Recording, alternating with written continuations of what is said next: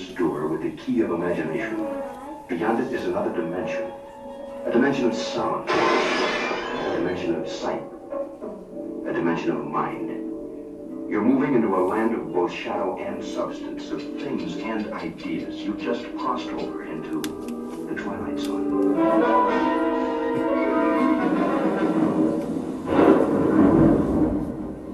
Hollywood, 1939.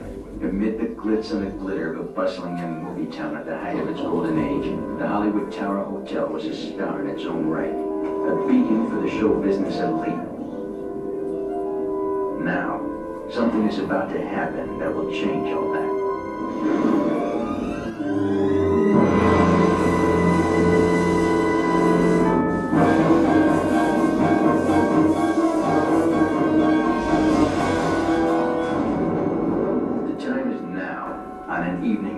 Like the one we have just witnessed.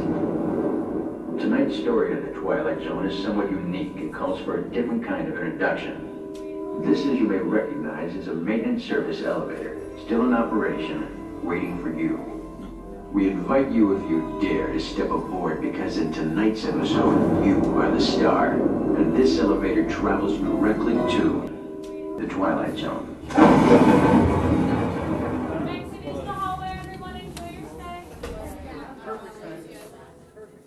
If you recognize that opening narration, then you've probably at some point been a guest at the Hollywood Tower Hotel.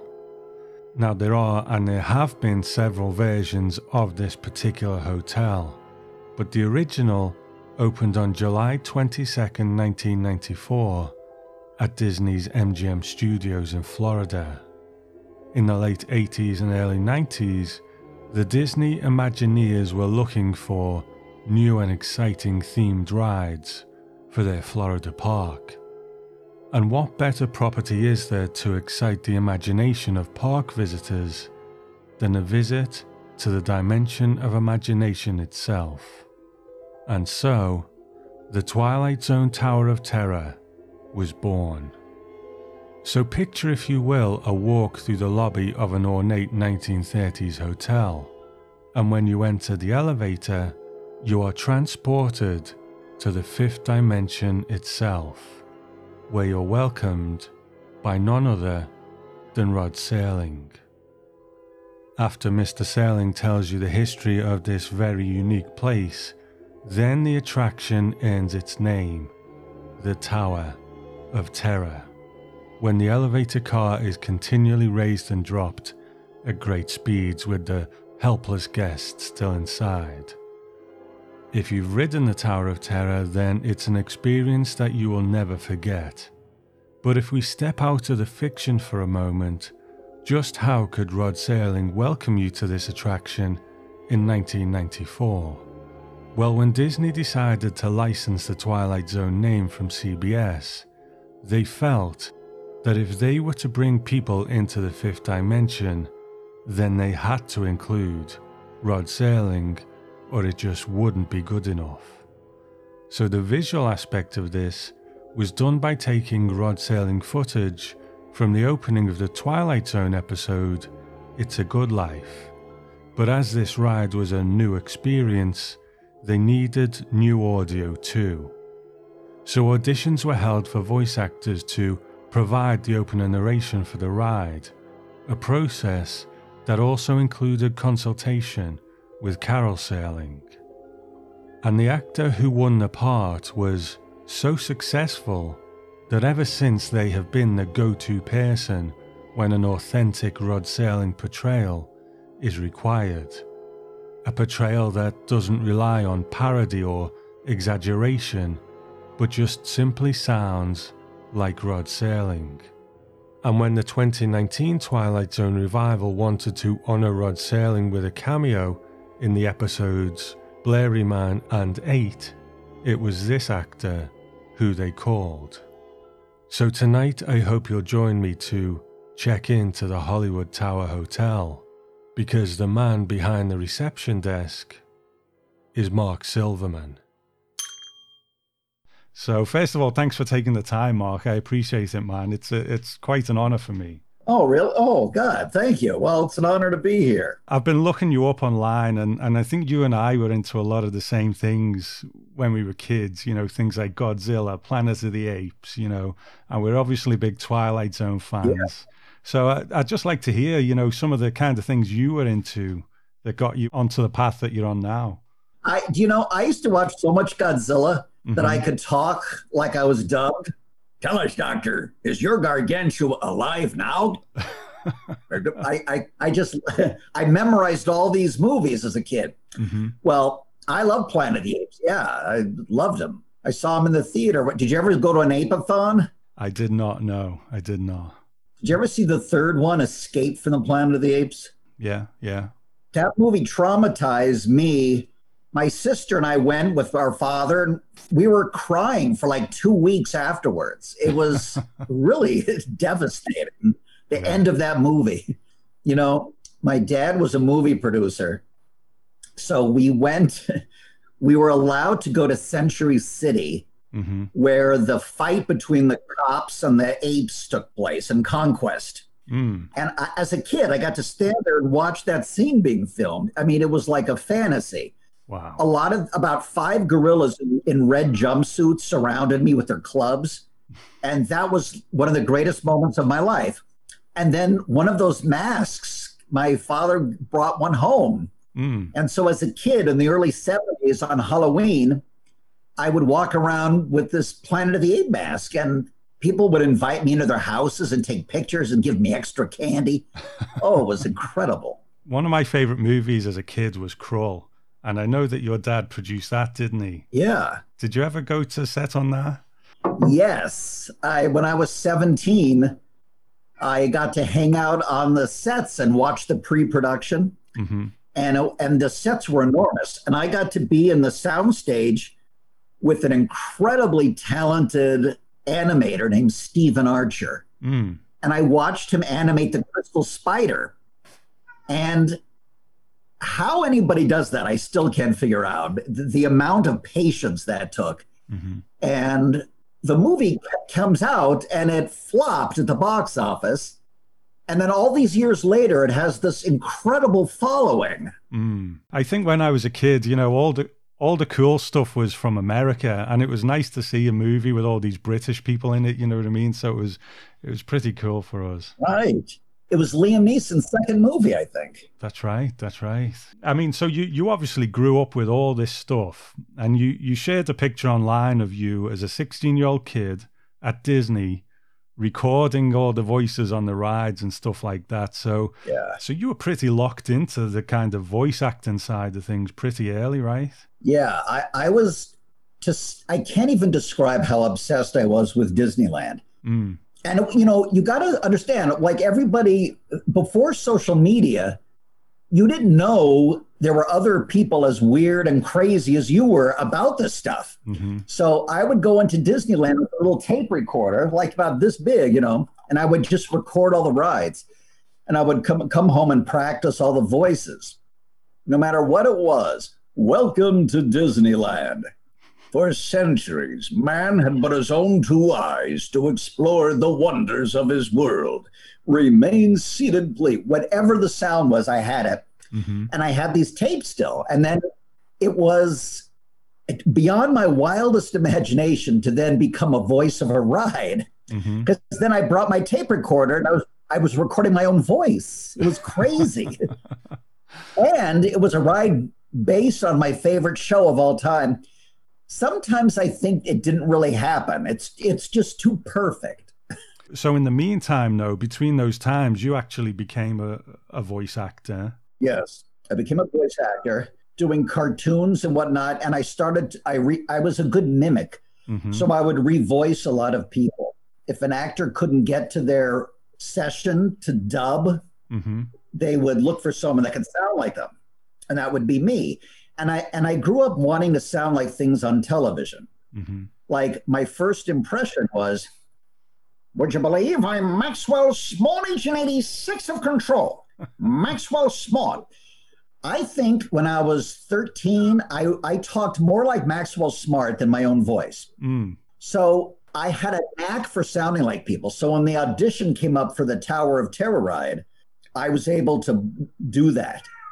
So was Rod already part of your repertoire? Had you been doing Rod for a while, or was it like, I've got to do Rod? Not really, but my father talked like this and I talk like this. So when I had the natural kind of Rod Serling way about me, that when I knew I had to sound like that, it wasn't much of a stretch for me. Mm-hmm. But I really practiced it when the audition came up.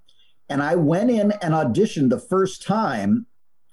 And so many of these jobs, you come in and you do the audition and you never hear about it again because the competition is so tough. And I did the audition and then I never thought about it. And 2 weeks later, the woman that I auditioned for, this agent, left a message on my machine saying, they really thought you were terrific and they want to see you at Disney for a second audition. And of course, that just lit me up. I was so excited. Mm-hmm. And then I really started practicing. I bought the Marc Zicree book. Mm-hmm. And at that time, Twilight Zone was on at midnight. So I would look up what episode it was going to be. And then I would read it with him. I would read the book with Rod. I really started practicing. And there was a few more auditions, and then they told me I got it. Did you know what the thing was going to be, what the experience that they were creating was going to be? Or were you just like, well, I'm auditioning for Rod. I'll just, do my thing and see what happens? Well, there were a few sketches and things, but nothing that elaborate. But I knew it was a haunted hotel and a haunted elevator that drops. And that's really all I knew. But the more I read the script and all, I would visualize these things. So I had a pretty good idea. But when I actually got to the attraction, anything in my head wasn't even close to what I saw. I mean, this thing, as you know, is so enormous that nothing told me made me even dream that it was going to look like that. Because I had no idea when you got into, it was like an emotional moment for me. I couldn't believe how stunning this entire thing is. There's a beautiful little detail that you posted on your Twitter back in June. And you posted a page from the script. And it says, a warm welcome back to those of you who made it. And a word of warning, something you won't find in any guidebook. And you added, and a friendly word of warning. So even at that stage, you were kind of getting instinct of what sailing would and wouldn't say, right? Yeah, right. I said that to them, and then we wrote it in pencil, and it sounded so much better. I was really excited about that. Yeah, and then that's my favorite part of the narration. I was really happy that happened. I've always kind of said, everyone does a Rod Serling impression, but very few people do a good Rod Serling impression. If you deconstruct, your sailing, what are the component parts that really make it work? Well, to do a really great impression or sound alike, you don't want to sound like you're doing an impression, which is weird because you are doing an impression. Yeah. But a lot of when I was a kid, you'd see a comedian. I'm Rod Serling from the Twilight. Like they'd put it on so much. You've entered the Twilight Zone. And I knew they didn't want that. And I didn't like that either. So you have to pretend like you're pouring a glass of water out of a vase, out of a pitcher. And it should come out so smooth and not rehearsed sounding. So that was what they liked in me. And that's what I wanted to get across. So instead of forcing it, it would just be a strange, angry little man who never got a break. Now he has everything he's ever wanted, and I'll have to live with it for eternity in the Twilight Zone. Yeah. So I felt really good about it. I felt by the time I did the job, I actually had memorized like 30 of the ending monologues. And so I felt really good about it. So when they told me I got it, it was an incredible moment for me. But I do the voice now better than I did it then. It was almost 30 years ago. That's the thing. Sitting here almost 30 years later, and whenever I see you online talking about it, you always come at it with the same enthusiasm. And you say you love to talk about the Tower of Terror. So what does it mean to you, Mark? Do you get Jeopardy out there? We know of it. We know of it. The Tower of Terror was the final Jeopardy question on Friday night. And I'm sitting there watching going, wow, that's about as good as it gets, let me tell you. But it is a huge, it still is incredibly exciting for me because it's my favorite show and it's Disneyland, you know, Walt Disney World.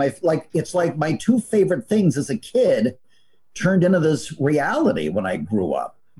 And I love that people get on that ride and for a few minutes or so, it takes them away from the problems of the real world. All that corny stuff is true. I watch people walk out laughing and all this, that I get it's really a great feeling. Yeah. It's really the only place that you can go.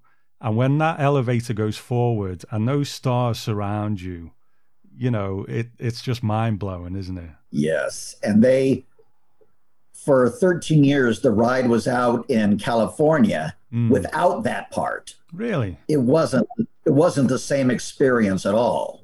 You've done this ride and, you know, you've been the voice of rod sailing for years now. So when the makers of the new Twilight Zone came to you and said, this is what we're going to do in Blairy Man, what were your thoughts at that point? Because I guess you had to take a bit of a leap of faith here because who knows how that's going to turn out. Yeah, right. Well, actually, I was on Facebook and the message came in from the casting people said, we're looking for you. So I thought, oh, wow, that's pretty much how it works in LA now. They find you on Facebook. So when they told me about the job and that I was going to work with Jordan Peele, who I really liked already from Get Out, it was a fascinating and interesting, fun thing to get involved with. So they brought me down just to see if I could do it on the dubbing stage. And once they liked what I did, then they brought me back to do the actual job. And it was a weird feeling because, you know, bringing somebody back, it's going to be a little controversial, you know. But I remember when it was first on, I watched it on my bed and I was really nervous, but I liked the way it came out. But always with yourself, you're a little critical and all that. So I'm kind of watching, feeling nervous, but I thought it was a really fun episode. Yeah. And social media is like, it's amazing we've gotten to a point where you can work on something and then sit there and and instantly 500 comments from total strangers. And like 20 years ago, it was maybe you'd read one or two reviews in a newspaper, a magazine, and that would be it. Not all of a sudden thousands of strangers just right in front of you. And you don't want to read them because you feel like someone's going to say something. Yeah. And it really, you know, most of the comments were pretty good. And so I felt pretty good about it. Yeah, I liked it. I thought it was a really interesting idea. I wish the show was still on. Yeah. I think what I like about it is that the original Twilight Zone happened and they kind of set up the framework for it, but we kind of filled in the blanks as to what is the Twilight Zone, you know? But like the Tower of Terror, Blairy Man, it just pushes us that little bit further into the Twilight Zone, doesn't it? Right. And it doesn't give us too much, but it just gives us that little bit more of a glimpse than we got maybe back in the day. So that's what I really liked about it. Right. And don't you love that part in the Twilight Zone and the Tower of Terror where you're in the library and when you drop and you see all those weird artifacts and you can see if you recognize things from different episodes. The slot machine or the dummy and all that. That's my favorite part. Just that immersion in it. That's wonderful. And then you came back for the second season, didn't you, in that episode 8? Yes, that was great. I had to do, there was a documentary on in the background about squids. And I really liked doing that because Rod Serling had narrated a lot of these Jacques Cousteau documentaries. So that was fun. And I loved the way that came out because it really sounded like an old documentary. Yeah. I was really very pleased with that. So was that from an old documentary and you reread it, or was that completely new dialogue that was written for that? Yes, it was from an old documentary that Rod had narrated. And I guess they didn't want the music in the background that was on in the documentary. They wanted the music from the episode. So they wanted a clean track. And then that's why I was brought in for that. It was a genius way of having a Rod cameo, I think. Really, really clever way to do it. Yeah, it was. So that was something that real Twilight Zone fans would really like. While I was doing it, I thought this is a really neat idea. So I was really happy with that. So, I mean, you said you were sad to see it go, and I was too. So I take it you generally enjoyed the show? Yes. I didn't love all the episodes, but I liked a lot of them. And I loved I liked that the astronaut episode. I thought was really good. Oh, yeah, that was one of the best. Yeah, I liked it, sure. But, I like the original Twilight Zone. To this day, I'll see an episode that I don't even remember watching as a kid, and it's like you're just watching it for the first time. And still, the greatness of that show just never goes away. And also, I'm curious, one of the most fascinating things about loving Twilight Zone is when you're a kid and you're loving Twilight Zone, there's always a few episodes maybe you think are a little talky and boring. And then you get older and you realize those are the best episodes.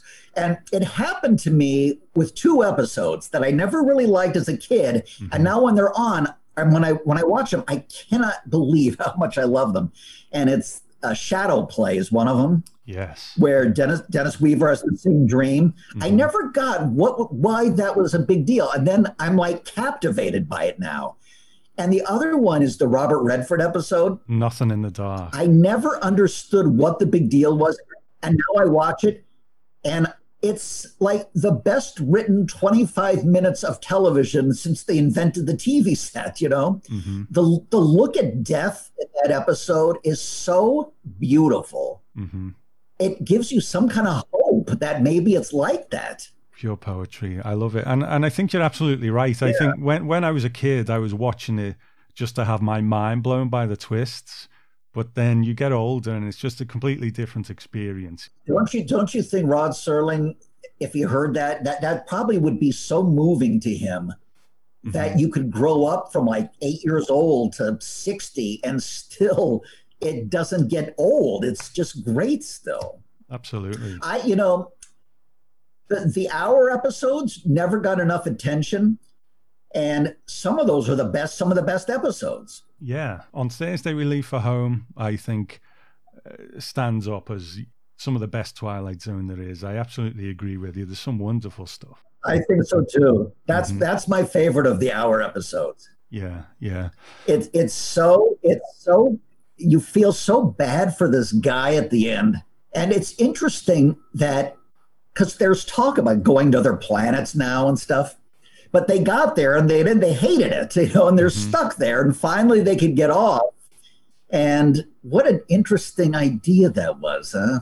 Also the Jack Klugman episode, the hour one. Death Ship. And the whole episode, they don't know if they think they're dead, but Jack Klugman keeps coming up.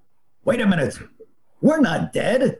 If the sun was to the left one and we went around, don't you understand? We're still here. And you keep having this hope that he's right. And then it never works. Then he comes up with another thing and another thing. And it's just so sad by the end. You just feel it's such a gut-wrenching episode. Do you think then, Mark, now that the Jordan Peele one's ended, do you think they should carry on in any way? Or do you think maybe we should just, be happy with what we have?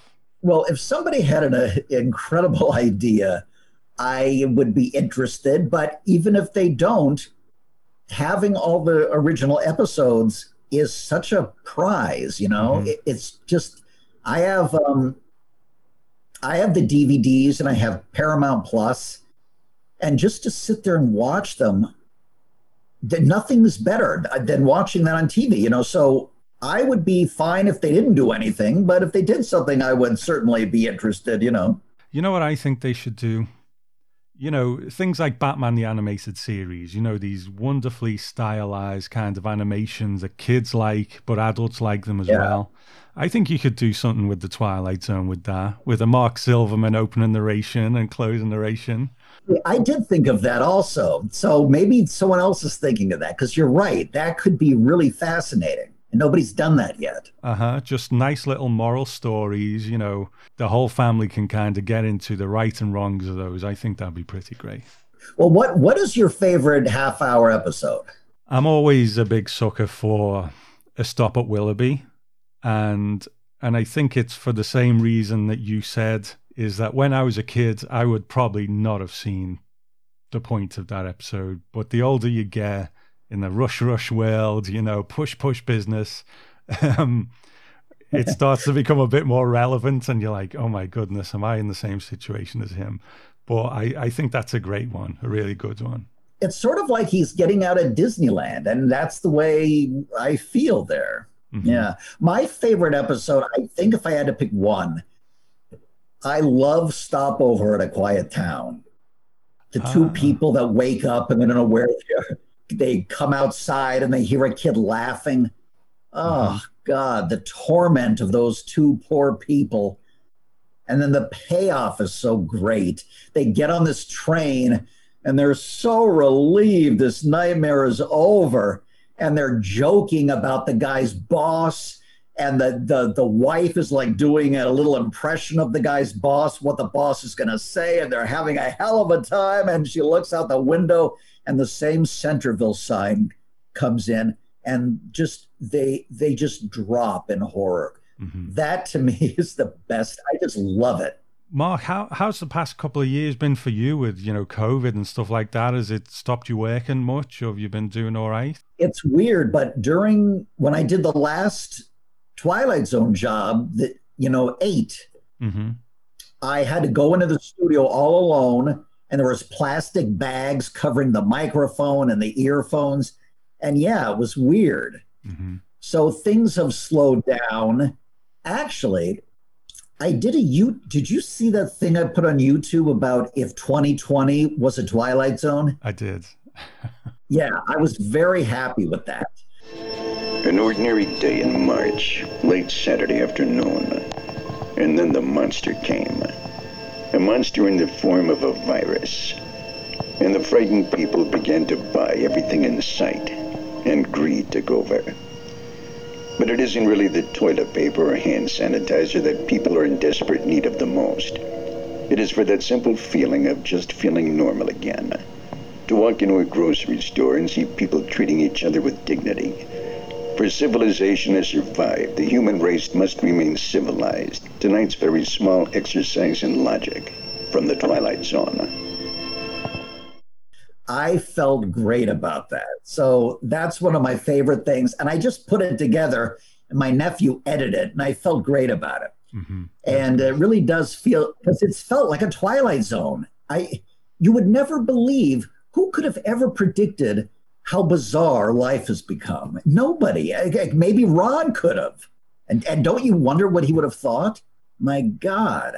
I think, these past few years especially, we've really missed his wisdom, and his clarity of thought, because you would just listen to what he said and it would just make complete sense in a way that no one else could really articulate. Oh, man. Do you ever watch just his interviews on YouTube? Yeah. Yeah, I don't. It's like you would think he's just talking in a conversation, and it's almost like you would think like the greatest poet would write things, and it's just like spewing out of him, like regular conversation. I said, nobody puts words together like that. And just the sound of his voice, it's just incredible watching him. Where do you watch Twilight Zone? Online? Well, this is the thing in England. It hasn't been on TV since I was a kid. So I've got the Blu-rays, thankfully. What I miss having the DVDs, I like not knowing what episode it's going to be. I think that's kind of neat when it just comes on. That's one thing you don't get if you already know what DVDs you're putting in. Mm-hmm, mm-hmm. But so glad that we could still watch them. Mark, I've often said when the original Twilight Zone ended, there was this question mark over whether it would come back or not. And the final episode, The Bewitching Pool, it didn't really send the show out on its strongest note. But when I saw Rod Serling at the end of Blairyman, it wasn't so much seeing him that had the emotional effect on me. It was actually hearing him and knowing that through you, Rod Serling got his one last closing narration, and it was a good one. And that was the thing that choked me up, really. So I just want to say thank you, Mark, for, the enthusiasm and the dignity that you bring to your portrayal of Rod Serling and keeping him alive in a way for us. So thank you so much. Oh, that was great. That really was very wonderful to hear. Thank you for telling me that. I'm so glad. Yeah, that's wonderful. Thank you. I think one of the many things that I was delighted by when I was talking to Mark is that this is not just a job to him. He's done a lot of voice work, but I think you can tell that he thinks this one is special. The fact that it's his voice on the ride is special to him as well. And he is a genuine Twilight Zone fan through and through. He's not just paying lip service to it. As you heard, he can rattle off episode names and talk about specific performances like The Best of Us. So thanks again to Mark for making one of my Twilight Zone dreams come true and coming on to the Twilight Zone podcast. So the next episode of the Twilight Zone on the show is going to be a big one, and it's going to require a very special episode of the Twilight Zone podcast to cover it. And as you know, I like to get the audience involved. So if you want to get your voice onto the show to speak about this very special episode, then send me a clip of about 5 minutes or less to tom@thetwilightzonepodcast.com. And also over in the After Hours Club on Patreon, there will be some extra content around this episode too. So if you'd like to support the show, then go to patreon.com/twilightZonePodcast. So what is that very special episode? Let's go over to Rod Serling to find out. And now, Mr. Serling. On the Twilight Zone next comes more exciting work from the typewriter of Richard Matheson. Our show is called Nightmare at 20,000 Feet. William Shatner and Christine White share performing honors in an aircraft. But it's the kind of flight none of us have ever experienced, and I might add, I hope none of us ever will. Nightmare at 20,000 Feet, next time out on The Twilight Zone.